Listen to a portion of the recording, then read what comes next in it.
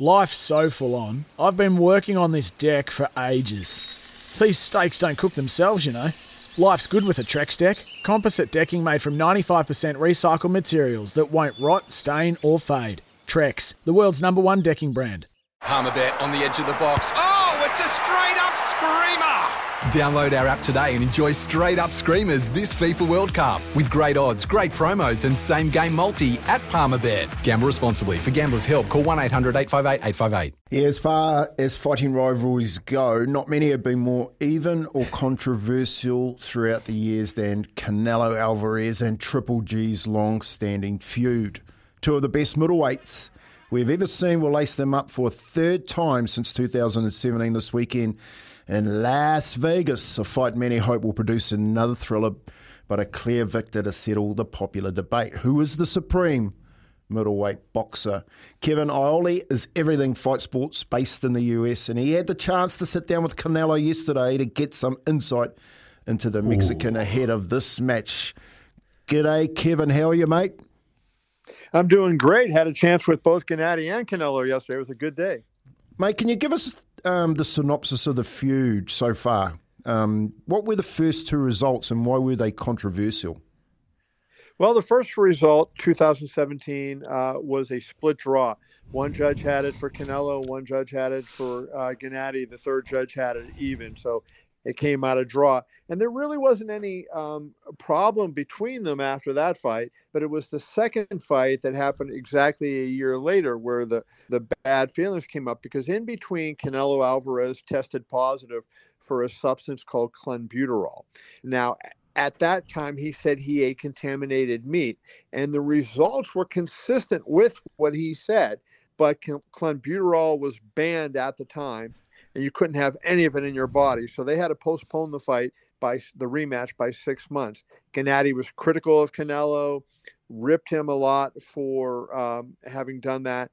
Canelo did not like it, and that kind of set off a war of words. Canelo won the second fight by a split decision. Two judges had Canelo, a third judge had a draw. So that brings him to this one, which they're going for actually not the middleweight title, but now the undisputed super middleweight title. So the 168-pound title, and a lot of animosity between them. They don't like each other anymore. And I don't know if it's going to be one of those things when their careers are over, they'll be able to be friends or not, because there is a lot of bitterness between these two guys. Yeah, there is for sure. Mate, after his recent slip-up at light heavyweight, how badly does Canelo need this? And is this career-defining if he has 2 losses in a row? You know, I don't think it's career defining. I mean, he established himself at one point as the best fighter in the world. He has a huge track record of big wins and, a lot of impressive performances. So I don't think it would be career defining, but it would hurt him in terms of, he wants to make history, and he's still talking about potentially moving up and fighting Alexander Usyk. And, even though everybody thought after he lost to Bivol that talk was over, it's not. I don't think he's as public with it now, but it's still something in the back of his mind. He wants to make history and he wants to win big fights. And of course, he also wants to make a ton of money, and that's what he would do in a fight like that. So I don't know that it would really hurt him in terms of his legacy, but it's certainly going to make it difficult. If he loses to Gennady Golovkin, how do you go ahead and make a fight with, say, Usyk after a loss to a light heavyweight, then a loss to a middleweight moving up? It would be hard to do. Mate, he'd be best losing this fight then if he wants to step up against Usyk, because he'll get a hiding, I reckon. But what has Triple G been up to since his second fight? Is he still in his prime, do you think?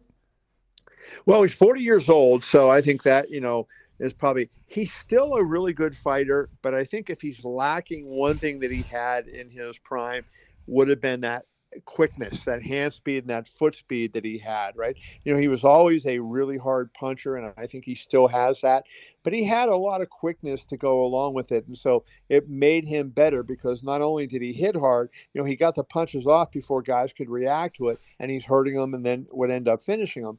And now I think of the one concession to age. I mean, he looks magnificent.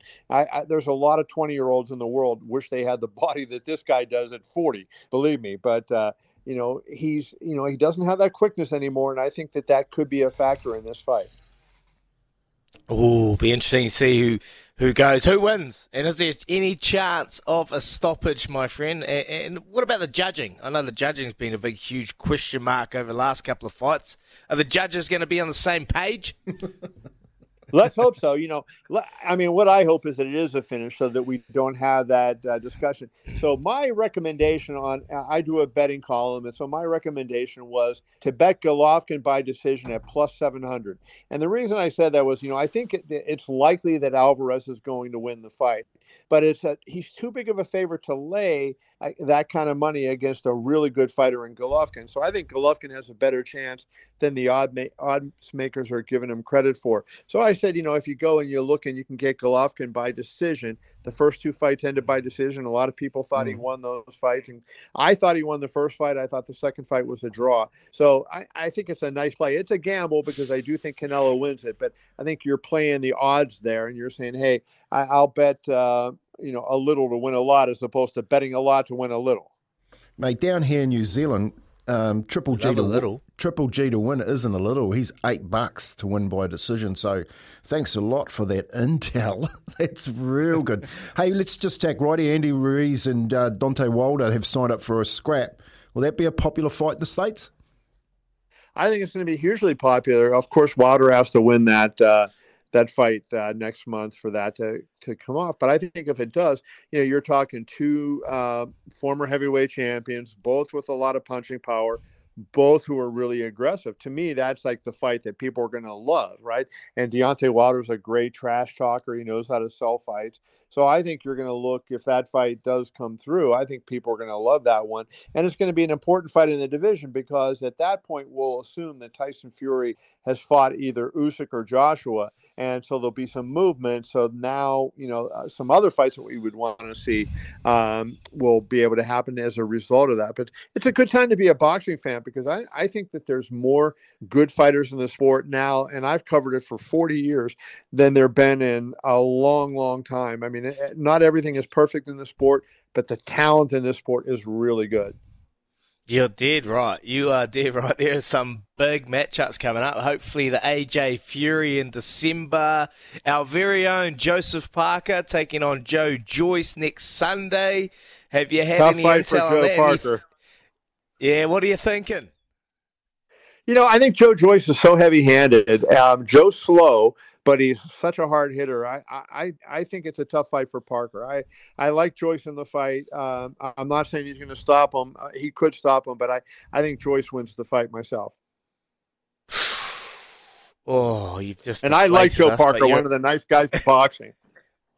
Yeah.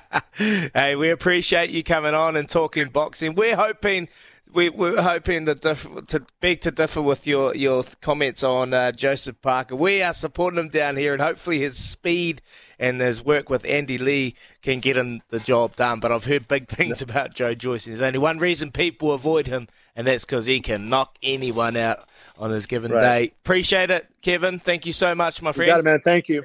Be well. Hey, did you see the banter between Joe Parker, Joe Joyce? Oh yeah, mate. Winding each other up. It was like a schoolyard argument, where Joe's basically just, oh, shut your mouth. Like that type of talk. I was cracking up, going, this is the new Joseph Parker. He's starting to get into the boxing game with his banter and his talk. So I really hope he gets out there and delivers for us, man, because it'd be cool to see him win. Oh, be so good. So good. And then this huge fight, we've got Adam Fahey, who is a boxing tragic, loves it, loves the sport. Morena Lads, huge value at GG. Triple G, TKO, KO, $10. Triple G moving up in weight will help him. Plus, every great fighter has one last performance in them. This is, for me, will be Triple G will go out on his shield this fight, and he packs the power to KO Canelo. Great to hear Kevin on the waves. Adam Fahey, yes. So everyone's picking Triple G. Yeah. What are you thinking, Louis? Like Canelo? Mate, I'm looking at the value. I can get it. $1.14. There's zero value there. You know, Golovkin, you've got $5 just to win the fight straight up, and then you could take that 8 on decision or points, or 10 on knockout, whatever way you want to go, Adam or Kevin. So could be a little play there for some value on a Sunday if we have a fill-up at the races on Saturday. When making the double chicken deluxe at Macca's, we wanted to improve on the perfect combo of tender Aussie chicken with cheese, tomato and aioli. So we doubled it.